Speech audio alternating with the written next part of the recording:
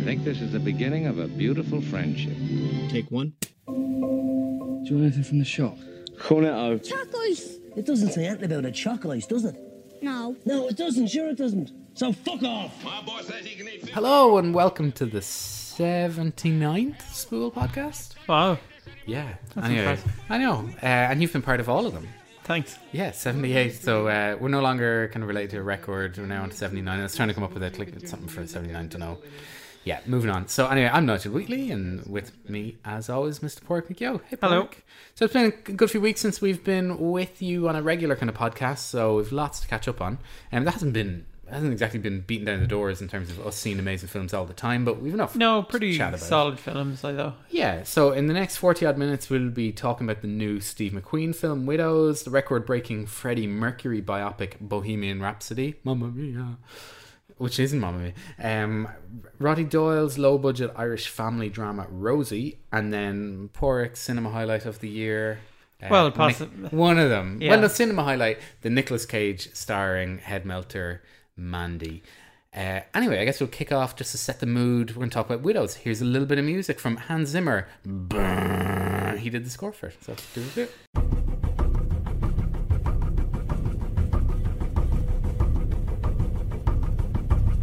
Yeah, so Widows is the new film from Steve McQueen. It's his first feature film since 2013. Which, when the trailer came up, it's like the new film from Steve McQueen. I was just feeling like, yeah, I can do it. A new film from Steve Yeah, McQueen. 5 years is a good Yeah, had you stretch. seen the trailer for this, or what was your pre? I kind of had seen bits about it, and it looked pretty impressive. You Looked know, impressive, strong but equally, I female was like- cast. But again, you're kind of like, where's this going? And it was a really weird cinema experience. It was in Rathmines, sold out screening. Not the Stella in the Omni. No, in Swan, yeah. thing. Yeah. So we were about 10 minutes early, and it This came out, by the way, on a Tuesday. What is going on there? Anyway. longest kind of opening weekend. Was told it was a sold out screening or grand. Literally, the film's about to start, and there's about 40 seats still to be like occupied. So you're just like, oh, okay. Then literally everybody comes in as the film is going on, and you're like, shut up and sit down, please sit down. And then all people are together, like, did a bus? yeah, is there I literally a don't know. bus load of people? It was kind of cheap Tuesday, so I think they were all in the pub. no, like in the getting popcorn and stuff, because they all come in with their bars of popcorn. We're like, and then I was like, oh hey, there's Nigel. Like, oh look, there's so and so. Have you noticed this thing when you go to the cinema as well? It's now seemingly acceptable to turn on the light on your phone as you find your seat. To find your seat. I found this in Cineworld. I saw this in Cineworld on opening day as well, and everyone was just like using their. Well, a couple of people That's coming in late, it's not kind of everyone. gone to your tickets on your phone now. Yeah, but Which I was I like, have actually but the turned to- flashlight. Can people not walk in the dark anymore? Do you need a flashlight to get to the loo in the night, or if you're like, No, can people not just mooch around more? Yeah. Anyway, you don't want a the Me mo- Too situation though. You know. absolutely. Anyway, the movie Widows. Yeah, so it starts quite abruptly in well no, not that. That's perfectly normal. There's Liam Neeson and Viola Davis are a couple. You kind of find out later that you presume they're married. You realise that they've had a kid together who has died. It's kind of learned early enough on, and then And they're well off, and I suppose we don't know. yeah, quite rich, nice apartment, and it cuts then straight away to a robbery in progress. And you know that it's Liam Neeson and a gang of people. And then it kind of cuts between the other women. We've got Michelle Rodriguez and Elizabeth Debicki. It cuts between their partners and then cuts back to the heist.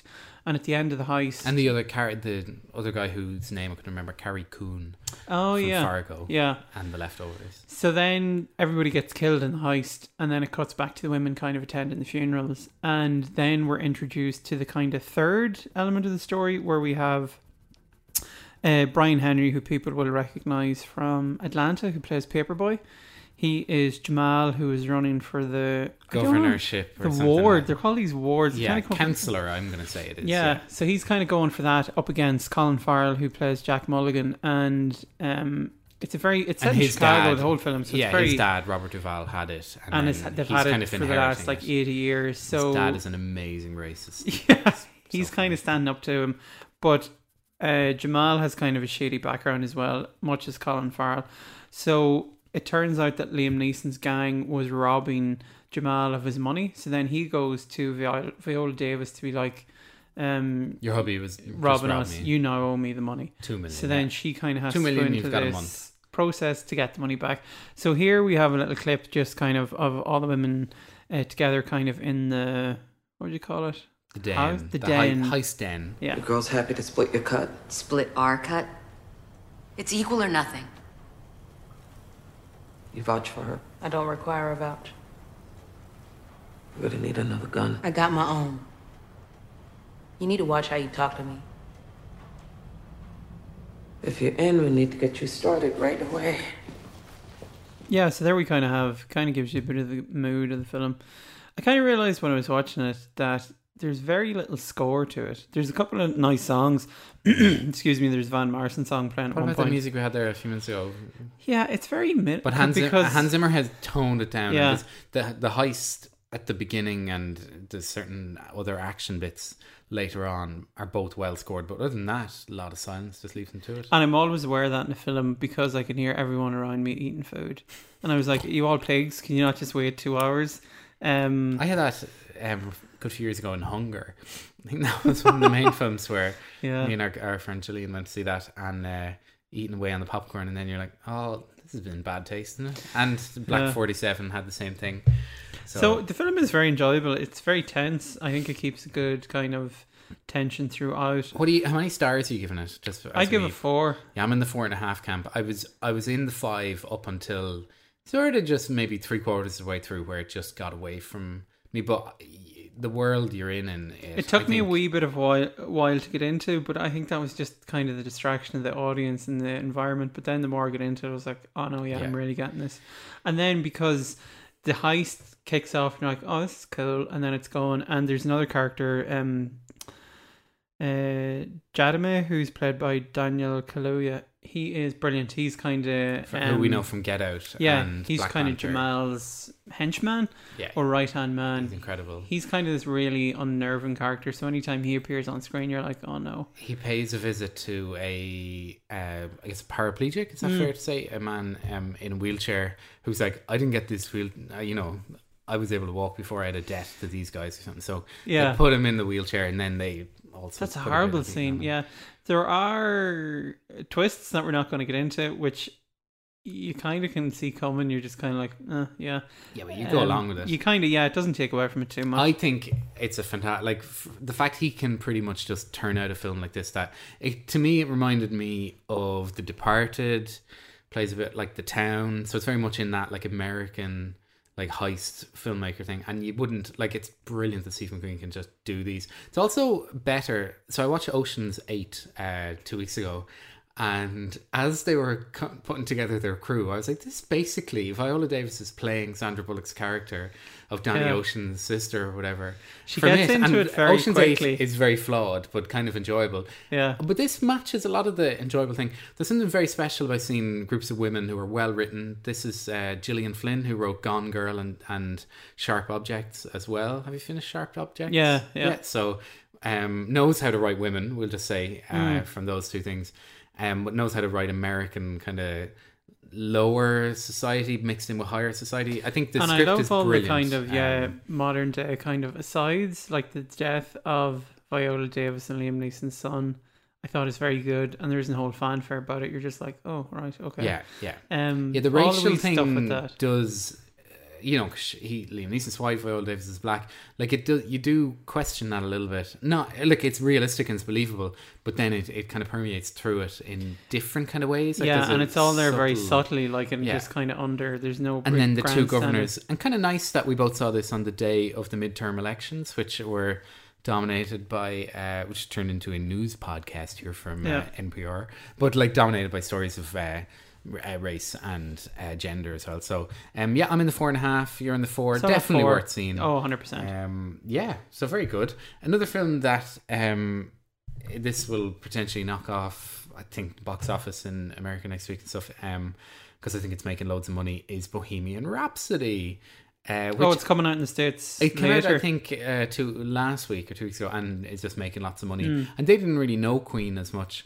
I feel like we should take 10 seconds of Bohemian Rhapsody.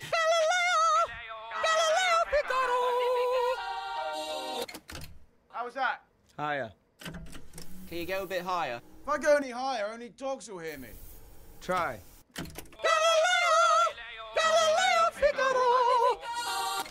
Hiya. Jesus, how many more Galileos do you want? One more. One more. Again. Go on, roll the track. Who even is Galileo? Are we done? That's it. He loves you.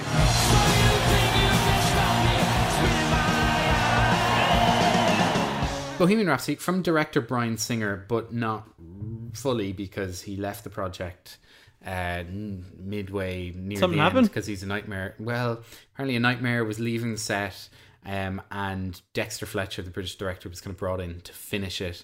Remy Malek, he just hasn't been part of any of the press, so I think whatever. Yeah, I happened was there, totally unaware that Bryan Singer was involved in this until his name came up on the screen. I was like, what? Then I was like, oh, yeah. I wondered if this was over the whole... Yeah, well, I don't know at what point he was disappearing lots on set. So anyway, it doesn't really matter, but it's a bit of an undercurrent of it. So it tells the story, needless to say, of Farouk Bulsara, aka Freddie Mercury, and the formation and the life of the band Queen. I was incredibly ignorant of Queen. I realised this when it started. I was like, he wasn't English, or like he wasn't. I was just like, I just presumed. This is great. Do you remember him dying? Here's actually no, actually. I remember my cousin who was babysitting us watching. So he died in 91, I think, but watching some concert of Queen, and I was like, who's that weird looking guy? And I think, it was a memorial. They were re-showing like some famous concert or something. Yeah. So I'm going to presume that was 91.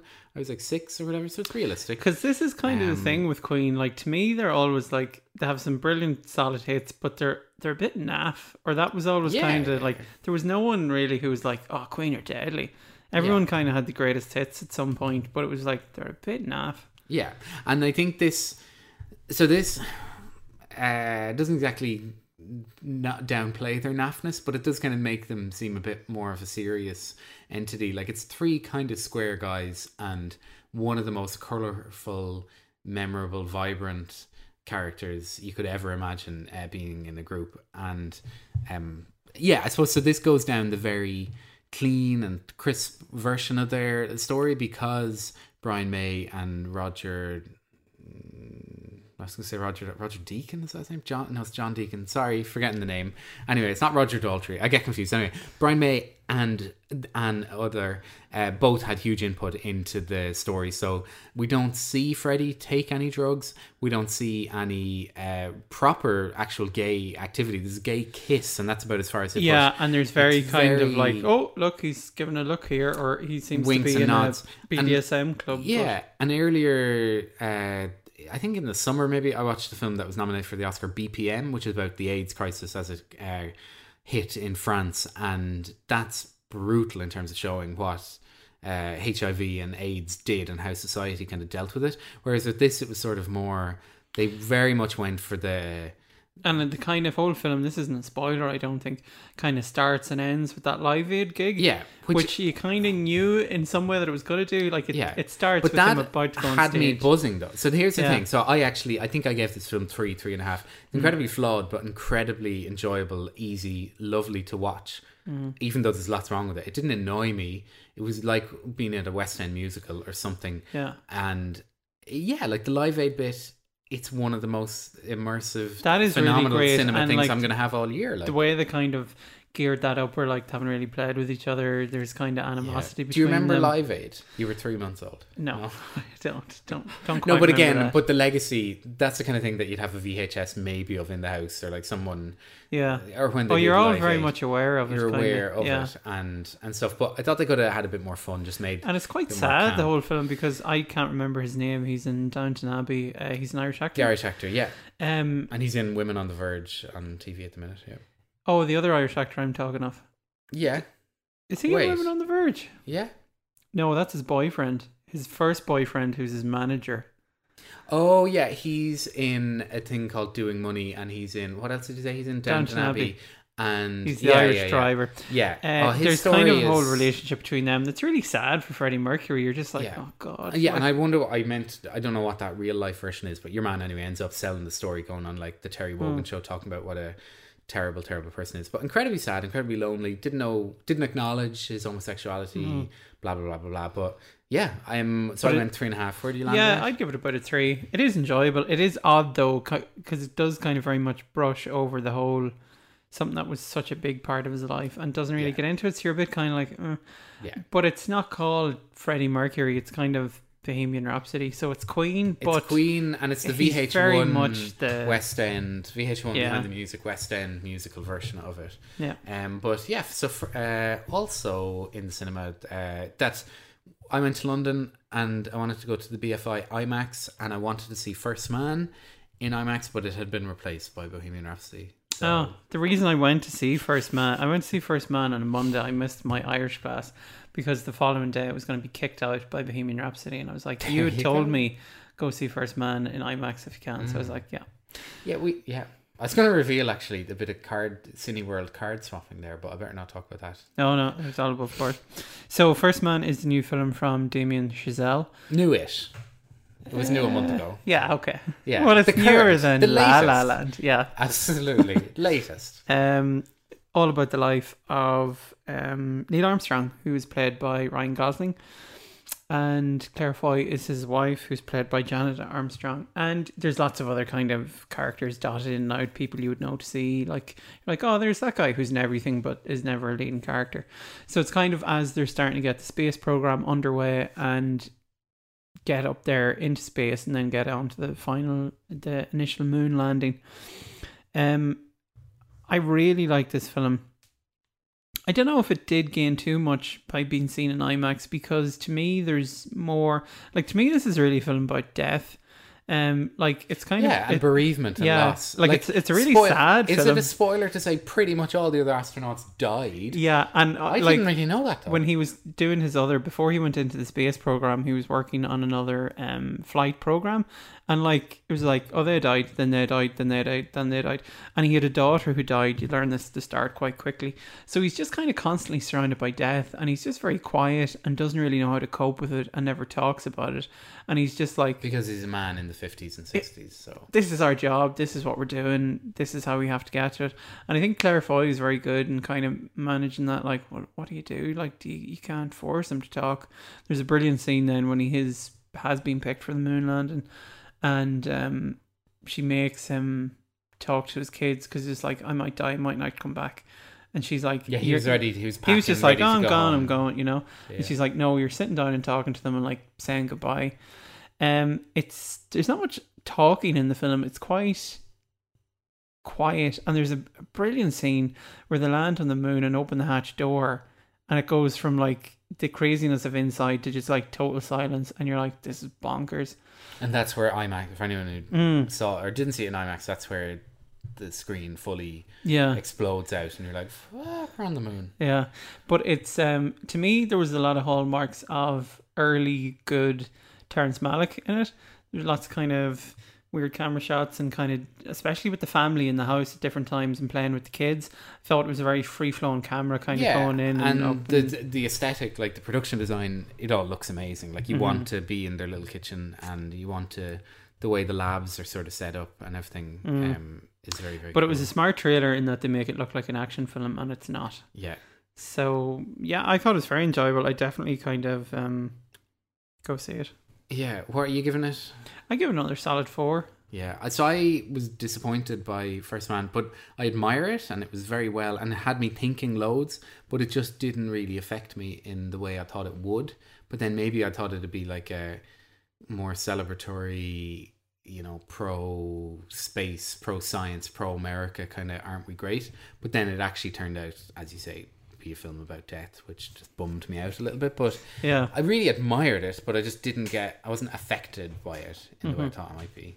Anyway, so also out in cinema, I'm trying to link Gosling and Bradley Cooper, name film that anyway, is A Star Is Born, which is out at this stage 5 weeks or whatever, but we didn't really, or is it? Like, is it probably is, yeah, it's out about a month. Anyway, Best Picture, favorite probably gonna get director, actor, singer, actress, and all that kind of thing. And it's nods anyway. Yeah, it's very enjoyable, and it's kind of, was going to say it's kind of shite. It's the kind of film that the Oscars loves. Yeah. Oh, there's our link. First Man, directed by Damien Chazelle. La La Land, the last pseudo musical to kind of win, and this is kind of a pseudo musical. Yeah. Oh wait, but Bradley Cooper is very good as a director. It didn't win. I forgot. He won director though, didn't he? Yeah. After Moonlight / La La Land. Okay. Yeah. But yeah. So do you? I don't know. Does anyone at this stage need to? So it's basically Bradley Cooper is a big star called Jack, kind of country, but not naff country. It's kind of cool country, is it? Kind of Keith. It's not Garth Brooks like Keith Urban, a bit cooler. Yeah. Thing. So he's massive global superstar. Happens across Lady Gaga, who plays Ali in a club, kind of like a drag club, and she's singing, and he's like, "Oh, you're amazing." So they kind of hit up a relationship. And he falls madly in love with her, takes her under her wing. Under his wing, yeah. But he's a mad, raging alcoholic. Massive alcoholic. And he kind of falls apart. And then she gets bigger and bigger. So it's kind of that story as his fame wanes and she gets bigger, how the relationships kind of switch and change. And just as kind of an input, here's a wee clip of the two of them in a bar. Kind of this first sparks of the relationship. Can I ask you a personal question? Do you write songs or anything? I don't sing my own songs. Why? I just don't feel comfortable. Why wouldn't you feel comfortable?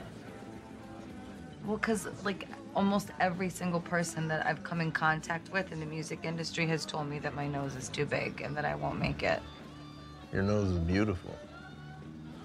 Are you showing me your nose right now? Yeah. You don't have to show it to me. I've been looking at it all night. Oh, come on. Oh, I'm going to be thinking about your nose for a very long time. You're full of shit. I'm not full of shit. Yeah, I'm telling you the truth. Yeah. His voice, do you like the deep voice? Really like it. It kind of... Sam Elliott is also in the film. Yeah, so did he just wanted his voice. He obviously, yeah. And there is a bit of a joke in it where it's just like, brothers. you stole my voice. And there's a heartbreaking scene towards the end where they kind of like make up and have a bit of a reconciliation. I think it's a really good depiction of brothers as well. Did you know, spoiler, did you know he was going to die? No, hadn't. Well, I kind of twigged. Had you watched I hadn't got to the end. Watched the first half, and I was like, "Oh, this is a very 70s film." Yeah. The Christopherson and Barbra Barbra Streisand yeah. one. So no, didn't know, but kind of twigged when he's like, "Give me one more look at you." I was like, "Oh, he's gonna kill himself." Yeah, I only got it at that point, and I was like, "Shit, wow." Really dark. Gut punch, yeah. Songs are great though. Gaga's great. And it's funny, and there's a real chemistry between the two of them. You really buy into it and believe it. And as a director, I can't wait to see what he does. And her story's great as well.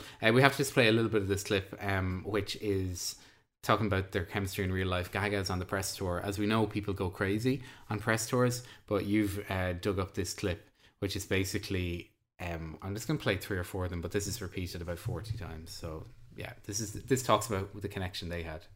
There can be 100 people in the room and 99 don't believe in you. But I had this one incredible talent with me. There can be 100 people in the room and 99 don't believe in you, and you just need one to believe in you, and that was him. So you can have 100 people in the room that are watching you and 99 don't believe in you, and one does, and that was him. So that's the blockbuster section of the podcast over and done with. Some of the 2 little small films that I'd like to highlight now. So first up is Rosie, which I think is out for the last maybe 2-3 weeks, so it should still be in the cinema. Apparently did not do much in the box office thing, but when this is played, this is part funded by RTE, and it's a hard ask for people to go to. Like, people who are interested in film and interested in Irish film will go. Yeah. But like, if you're like, do you want to go see A Star Is Born, or do you want to go see a film about homeless people? Yeah, absolutely. And so Roddy Doyle is the writer. His name carries a certain amount of gravitas, but also people want to see the Roddy Doyle who wrote The Commitments, the kind of having the crack Roddy Doyle. This and then directed by Paddy Bratnock, who did Viva from last year. Which, did you guys see it? Yeah, brilliant, absolutely film. Brilliant. Yeah. So anyway, the film tells the story of Rosie Davis. She's a young, I guess she's a woman kind of our age, early 30s, and she has 5 kids at this stage with her partner John Paul. 4. Are they all John Paul's kids? Yeah, you kind of get that impression. There's 4 kids. So. Yeah. Oh yeah, okay. And they're sort of getting lost between the cracks is probably the simplest way to do it, because they're not quite like fully on welfare, kind of with that looking for handouts or whatever. They're just there. They've come on hard times. Their rent went up, and that they haven't been able to find somewhere to live. And then the Dublin City Council support that they get is not really helping. You them missed in a a way. brilliant link. What was my link between A Star Is Born and Rosie? So every day hit me with the every day she has to ring up a hotel to be like, can I have a room for the night? And it's like, yeah, sure. But then Lady Gaga comes to Dublin to play a gig, and it's much harder for her to get a hotel. Absolutely brilliant. That is, yeah. Well, and then she's ringing them up, and they're like, "Oh, yeah, Gaga, yeah, no, she's great," and all that. Yeah. And so yeah, they're looking for the hotel room, because obviously, as we all know, hotel rooms are used as support for the council services to house people. And yeah, which I kind of wasn't aware. Like, I did wonder how that worked. There's like a Dublin City credit card that you're like, you have to go and then you confirm, yeah, I've got it, please give me the credit card, and then you go back and confirm. It's really heartbreaking because and the they kids get a night, you get 2 nights. Yeah. The kid, anyway, they, without going into too much detail, they're effectively living in their car, finding a hotel for one night. Yeah, ringing around. She spends her whole day ringing around. It gripped me unlike anything I'd kind of seen in Mo such a long Dunford is time. the husband in it. He's fantastic again. Yeah, and one of his 7 films that are out this year, I think. And yeah, just to see the pride that they take in kind of holding their family unit together. They have like probably one of the most powerful scenes is near the end when it's getting dark on one night. I think it's a Friday, is it? The end of a week. And they can't get their accommodation sorted, so they're gonna maybe way up sleeping in the car or whatever, but they're just going to get chips, and it's all really grim, but they still have a laugh and kind of throw food. Yeah, they're each able other. to kind of keep it together and keep that unit. Yeah, I don't know, I didn't hear too much with Roddy Doyle, how much of it is improvised or how much they did multiple takes or how much the kids, but the chemistry, their dialogue is absolutely brilliant. Sarah Green, who plays Rosie, is like fantastic. She was in Black 47 as well as Mo Dunford as well. So yeah, there's just a short little clip of them just to give it a bit of the tone of when they're kind of leaving their hotel room kind of for the night. They're just kind of packing up, but it sort of shows you the sort of challenges that they're facing. I'm sick. You're not, hon. I am. You'll be fine, hon. Anyway, there's nowhere for us to go yet. Here. Can't stay here, Millie, I told you. Why can't we? We just can't. It's not our house. We have to leave. You've been looking for a new house when you're in school. That's right, yeah. So let's get out of here. Yes, master. Alfie. What? Your trousers, hon. Yeah, I'll give you a hand. Yeah, so if you can find it, go see Rosie, and if not, it'll probably have a TV broadcast and make loads of headlines next Should be on year or RTE on something. Christmas Day. Yeah, I think that'd be a lovely message for it. So, I don't know, it just breaks your heart because we know there's problems with people getting housing, but you feel like the people at the very bottom aren't ending up out in the street, and it's the people who are trying to actually do things slightly more honestly and make a go of it. But yeah, so that's it. That's Rosie. Another kind of small independent film but on a totally different kilter, is Mandy. Stars Nicolas Cage and Andrea Riseborough. It's directed by Panos Cosmatos. Everybody was kind of raving about it, and then when I dug into him a bit, I was like, he hasn't really done anything else. But it's an absolutely bonkers film. It really is only shown in the Lighthouse in Ireland, I think. It's still kind of showing there late nights. It's on Blu-ray in America if you want to source that. But it's great. Kind of watch it in the biggest screen you can with the best sound you have. It's absolutely bonkers. Nicolas Cage's girlfriend, Mandy, who's played by Andrea, gets kind of kidnapped by... They're kind of like an homage to the Manson family, I think, or something. This kind of... It's set in the 70s, late 70s, early 80s. She gets kidnapped by this gang, and then Nicolas Cage kind of goes on a bit of a rampage to find her and get revenge. So Nicolas Cage makes so many shit mental films that no one pays any attention to. Why did this actually have a bit of cut through, and what? Because it's kind of... the visuals in it, and it's quite a good horror. It's very unsettling. Like, it's really the first hour and 45 minutes to an hour are incredibly, you're like, I could do with leaving maybe, or it's very intense. Then it gets to absolute bonkers. Like when I went to see it with a friend, Ronan, and we kind of, when we were settling in, it was almost like you were going to watch Evil Dead or a film from 20 years ago, and this was like, oh, we're bringing it back for a screening. It was a sold out screening. There's one. Have you seen it yet? You haven't managed to. There's one scene in it. If I just say, like, cocaine and a mirror, where everybody, like about half the audience, just burst out applauding and clapping and cheering. It's absolutely bonkers. People kind of, you know, I really enjoyed it. Ronan kind of hated it the more he thought about it. There would be a bit of a bang of Neon Demon about it, you know, so you might go with it or you wouldn't. I definitely did. Yeah. And and the Lighthouse has got some late night screenings on the Saturday and next Thursday night, so they'll probably keep it going for as long as the crowds. And there's a couple of Irish actors in it. Ned Dennehy plays brother Swan in it, and then Alwyn Ferrara plays Mother Marlene. Yeah. And they're brilliant in it, so yeah. Andrea Rice, oh no, she's I thought she was Irish. She was in The Fall. And then Linus Roach, who's in the film, is Ken Barlow's son in real life. Trivia. One very quick one. Just I was in London a few weeks ago and was lucky enough in the Imperial War Museum to see They Shall Not Grow Old, which is World War One documentary that Peter Jackson has made. So the gimmick here, because you're like, what? But he's taken 100-year-old archive. He's put it through all the most advanced processing ever to bring it to modern day kind of standards. It's been colorized. Oh, he's I kind of hate when they do this. Is it good, though? But watch the Okay. He's added audio tracks. Lip readers have gone in and worked out where the battalions were kind of from, and they've realized, oh, these guys are the 5th battalion from Barnsley. Let's see what they talk like. Let's get some of their audio. So it really humanizes them. Does everyone wear a poppy? No, because it's just telling their story of that time. So controversial. Yeah, and then it takes. Could he not have superimposed poppies onto them? No, because it's from before at the end. But anyway, the main thing is they all loved going off to war. They thought it was gas crack, and then half bit of a holiday died, and they were like, "Yeah, but it was all that like jolly good. Let's head off to war." And then they used audio. Yeah, audio from the 1960s. So most of the original. There was a series for BBC called The Great War. And they took all the do you know? Yeah. So Peter Jackson managed to get all the original outtakes from it and just mapped those against the pictures. And it's probably not. It's not the same people, but it's actually incredible. Like the impact. Because you're used to, like, you know, the frame rate. I'm doing a little dance here, but the frame rate for film from the 1910s and early 20s was like dancey because it was all manually filmed. Yeah. Whereas with it, he has sort of. Just cleaned it up immensely. I'll show you after the podcast and you can just look at the trailer.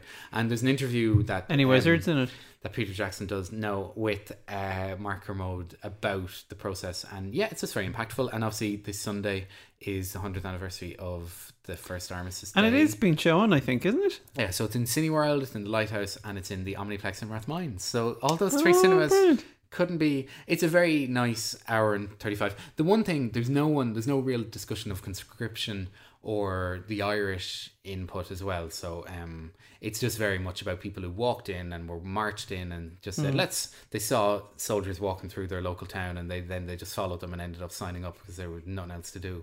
So like, it's really hilarious. Like, but this is what happened before TV was there. Yeah. So there was no Trump. Yeah. So anyway, that's They Shall Not Grow Old. A tiny, really quick one on Netflix to check out. It's called Shirkers. Came across Shirkers. Please spell what? Shirkers. You know the word shirk? Shirk responsibility. Yeah. These are people. Okay. So Shirkers came across this due to podcast or Studio 360, another podcast that a friend of the podcast Zoe is involved in, and because it's America, who did they have on? The director of the film. So Sandy Tan made this film in Singapore in the 90s called Shirkers, and it was with her and a couple of friends, and then this American film kind of guru to them, or like this father figure almost to them, and he was telling them about how to use film and how to direct and all this stuff. His name is George Cardona. He helps them make the film, and then after they make it, he just pisses off with the reels footage. Like, disappears as a ghost, never heard of or seen from again. And like, this is the early 90s, and so it's just like, that's gone then, because we're just a bunch of 18-year-old girls, and the internet isn't a thing. We're not detectives. We can't go find him. So okay, there goes our film. But obviously that's not the end of the story, and it's done really well, and it's kind of heartbreaking then at times, because you're like, oh no. But it's brilliant. It's a film on Netflix. Really, really worth watching. Shirkers. Did you watch any of The Haunting of Hill House? I've watched the first episode, but haven't kind of gone back to it. It's good enough. I liked the film that your man, the director Mike Flanagan, did, Gerald's Game, which was last year's Stephen King kind of thing on Netflix. Anyway, Netflix, it's where it's at. Don't leave your house. So coming up in the next couple of weeks, for me, my pick is out on November 30th. I got a trailer for it before Widows. Did you get Creed 2 trailer, or had you seen the trailer? No, but I have seen it. So Ivan Drago's son taking on Apollo Creed's son, with Rocky Balboa in there. The first Creed was one of the most surprisingly... I wish Mickey had a son, the trainer. Yeah. And he could train them. That'd be brilliant. Yeah. So anyway, November 30th, which is a Friday, which is the same day as the toy show. So I suppose you could go and earlier in the Manifesto. day. And Redneck. Okay, so there's we're going to have to drop all those things in order to go. I didn't know Redneck Manifesto was on the same day as the toy show. I'd forgotten that. Oh well. Yeah, and they put a post saying it's new music. I was like...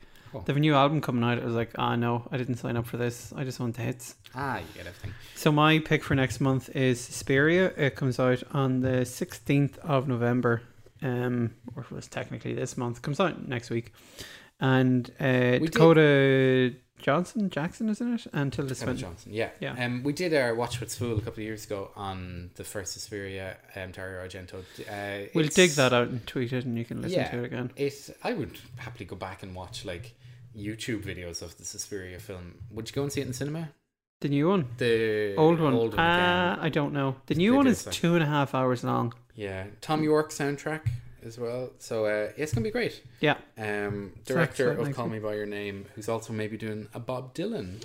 Yeah. Blood on the Tracks. So anyway, we're going to wrap up. Speaking of older things. I saw Juliet Naked as well. I just realised that's good fun. Worth a look. Tell us what that is. Chris O'Dowd. Just because you mentioned Bob Dylan, Chris O'Dowd plays kind of like a wanky, spazzy Bob Dylan superfan. Only it's about somebody called... I can't remember his name even, but he plays... What accent does he use? What accent does who use? Chris O'Dowd. It's kind of a non-accent. Is American, or has he stopped? But your favourite actor is the guy he's in love with. Ethan Hawke? Yeah. Oh. And so Ethan Hawke is basically like a mixture between Nick Drake and Jeff Buckley, but he's still alive, and it's that he releases an acoustic version of an album, and Chris O'Dowd's wife is just like, this is terrible, and he's like, he gets in touch with her, the star, to be like, oh yeah, it is terrible, and then they kind of strike up a relationship. It's based on a book by Nick Hornby, so it's a solid, very Nick Hornby there. Solid, worth a watch. Okay, so that's in the cinema. Juliet Naked, only came out this week. Cool. All right, so we're going to wrap up with something a little bit different, going back to the Steve McQueen film. As everyone just waiting for the first end of your list to come in, this is from Steve McQueen's Shame in 2011. It's Carey Mulligan singing New York, New York. Where do you think it ranked in our films of 2011? In the top... The group top or 50? in ours? The film Shame was in there. Do you think it was first? Was Third. it 50th? It was our 8th best film of 2011. Do you want to try to hazard a guess what our favourite film from 2011 was? 7 years ago. That's how long we're doing this. No. I haven't. Can you give me a clue? Who was in it?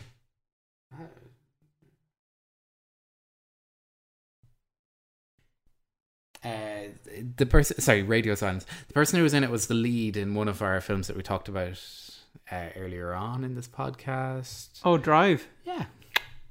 So we just go back to Drive, Take Shelter. We need to talk about Kevin. They were our top 3 from 2011. Great year. Great year for cinema.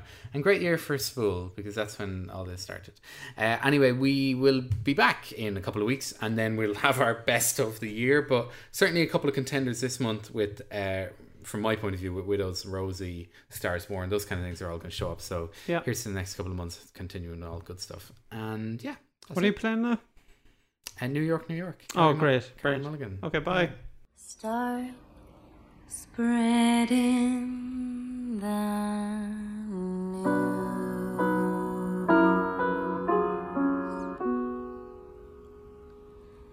I'm leaving today.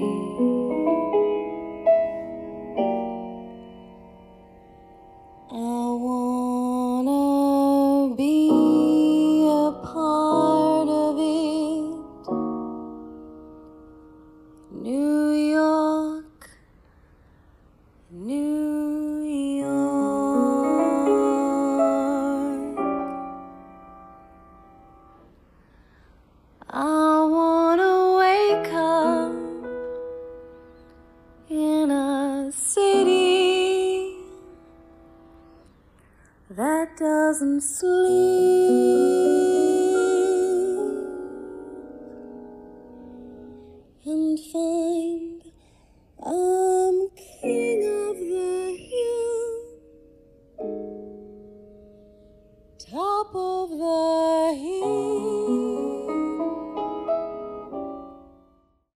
think this is the beginning of a beautiful friendship.